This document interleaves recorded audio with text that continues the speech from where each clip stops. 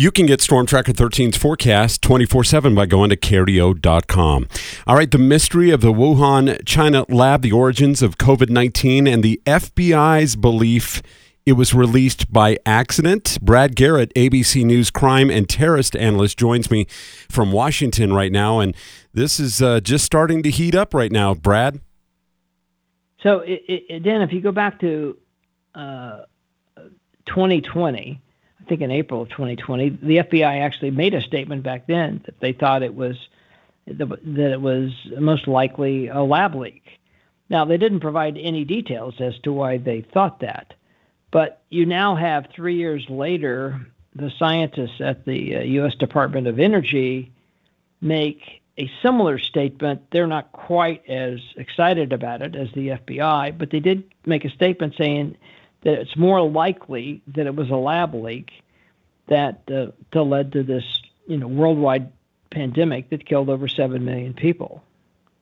It is. It's obviously everybody's interested in this story because they've either been or had COVID-19 or they've been affected in one way or another. It's, as you mentioned, a global pandemic. What are the ramifications if indeed it did come from the lab in Wuhan?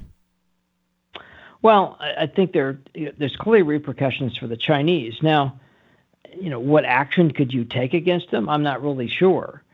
It would certainly cause, I think, of people condemning the Chinese, and that's not going to help them economically since they're a huge economic engine worldwide. So my sense would be that's really the reason they have been tight-lipped about, in fact, no-lipped about this story since it began, and would not allow anyone else to come in and look at what the potential might be. I mean, in a normal case, the FBI would have been invited into Wuhan, talk to the scientists, go through the lab, understand what are their protocols, where was the coronavirus stored, who worked there.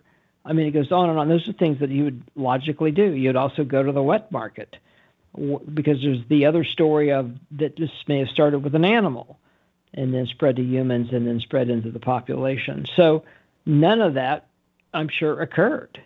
And so it makes it really difficult to investigate with any sort of finality as to what happened here.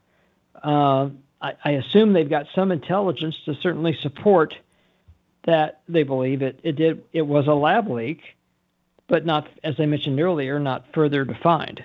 What about the lab itself? What do we know about the lab? Is it a facility that typically research gain of function, that is the virus transmitting to human, to human cells?